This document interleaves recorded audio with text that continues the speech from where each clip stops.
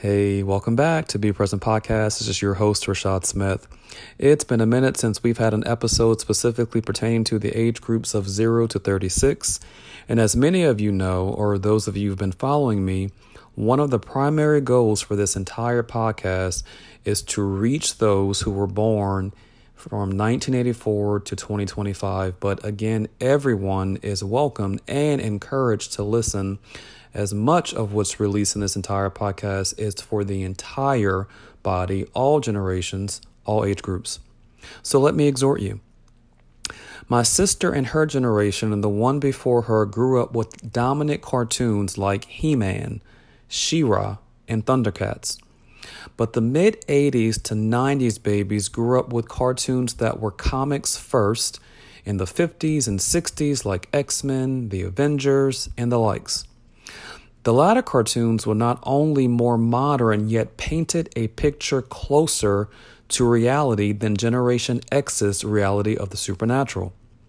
Along with comic books and television shows and cartoons centered around comics were the onslaught of video games that provided virtual, quote-unquote, fun, if you will, for comic junkies, kids, and nerds, so to speak.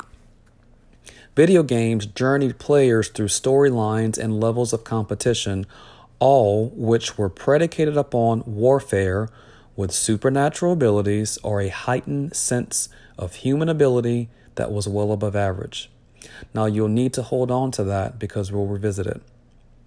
Each generation has always had remnants of the priors while incorporating its own spin for its time, ultimately supplanting and surpassing the times prior.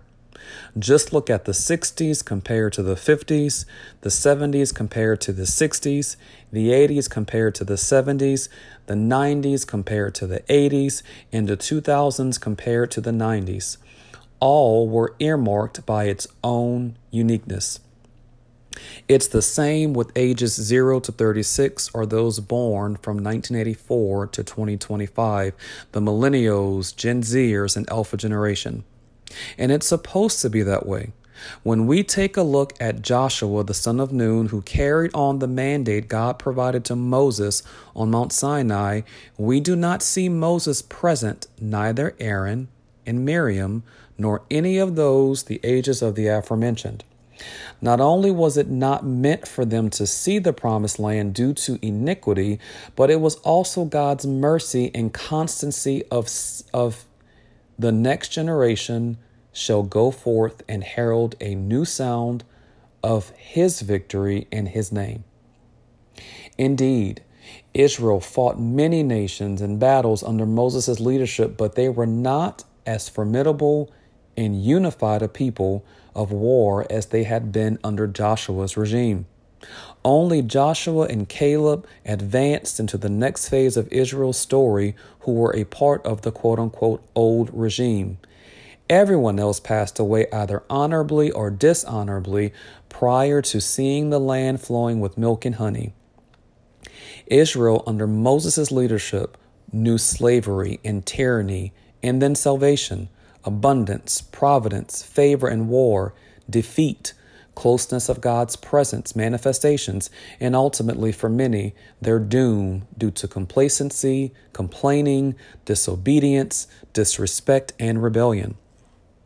Israel under Joshua's regime knew steadfastness and obedience to God and also how to war to get their inheritance. The complaining and murmuring, complacency, disobedience, disrespect, and rebellion were left in the prior generation and in the past. These hungry, lovesick men and women pushed through until they received their promise, which was fueled by one thing. It's all they knew. That was it. Remember, this was a brand new group of Israelites raised up in the wilderness or wild times. Therefore, all they understood was how to survive on the breath that came from the mouth of Yah. Does that sound familiar with anything in today's times? Now, we might observe Moses' generation as utter failures, and while many did fail to reach their destinies, we have to also see God's strategically designed plan made manifest in the earth to birth, nurture and mature, and then recruit wilderness babies into men who would fight. Now you can refer to Numbers chapter 26, specifically chapter 26, verses 51 through 65. Could God have used an obedient Israel who traveled through the wilderness of Sinai? Yes, but their choice made that improbable. God's omnipotence and goodness to the generations caused the Israelites who traveled in the plains of Moab by the Jordan to be the ones bred and ripe in obedience for claiming inheritance to receive their promise, their inheritance. Notice, though, the setup. If those in Moses' time, those he led, did not have the babies who traversed the plains of Moab, there wouldn't have been any to enter into the promised land. This is why we can never forsake the proper alignment of all generations, especially the now and current generations can never forget what those prior did as ceilings for them to not only stand on, but run with speed and endurance to build the next layer of ceiling. Nevertheless, do you see the flow of things? How God erects new things per seasons, per eras, and per generations to typify those born and bred for his glory to be revealed and his plans in that season, era, and generation. If you were born between 1985 and will be born from now to 2025, you have been or will be force-filled with two dominant things. One, the supernatural, and two, technology. We can see how both the supernatural and technology have increased and advanced from the 80s decade to the 90s decade to the 2000s decade, where we enjoyed iPods instead of portable CD players, from the 90s time of the boombox and then cassette players to the 2010s iPods are obsolete and music is streamed on the airwaves. Do you see this? Now, all of this is in the natural or earthly, yet the earth is a type of reality of what already is in heaven. If what we have experienced, been bred for, and have been a part of in the natural typifies the spirit, then the spirit of what already is in heaven for those 0 to mid-30s in age, this means we will more than likely witness the greatest outpouring of the supernatural and advanced technology on a mass level, unlike times prior, even in history itself, more advanced than ancient Egypt and the time during Nimrod. Well, you don't need my explanation or for me to prove this. You just need to look at the second half of Daniel's book. Something that is indigenous and inherent within us is Daniel 11:33. They will do exploits in his name. We are that generation, millennials, Gen Zers, and Alpha generation, who will do the stuff of predecessors' dreams and also predecessors' prayers in earth. Now, for many of you listening, I simply added proper grammar and vocabulary, aka words, to vocalize what you've already intuitively known. You might not recognize you've always known this, some of you anyway, but you have always known this because it was placed in your DNA and genetic engineering by Father to know and reveal this. For you, this may or may not be confirmation or affirmation.